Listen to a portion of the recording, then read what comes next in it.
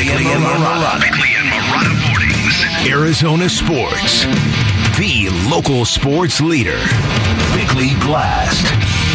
I have been very generous in praise of Michael Bidwill over the years. I have thanked him for changing the entire arc of a football franchise that was once a perennial NFL punchline. I have raved at how he atoned for the competitive sins of his father while honoring his father at the same time, and for delivering a much-needed stadium to Glendale.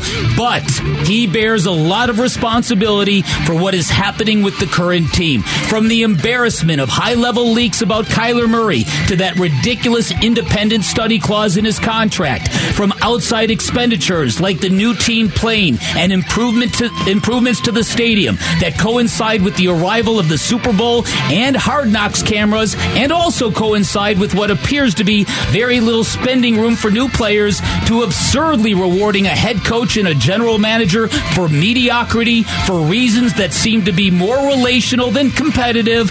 Well, a skeptic might conclude that he cares more about the business of hosting a Super Bowl than the business of winning a Super Bowl. The Patrick Peterson allegations are just the latest mini controversy, but this regime has been full of conflict and drama for a year plus, and together they are beginning to reveal a culture that looks like it's gone sour. And unless this football team stages a dramatic comeback starting Sunday, a culture that needs a dramatic overhaul as well.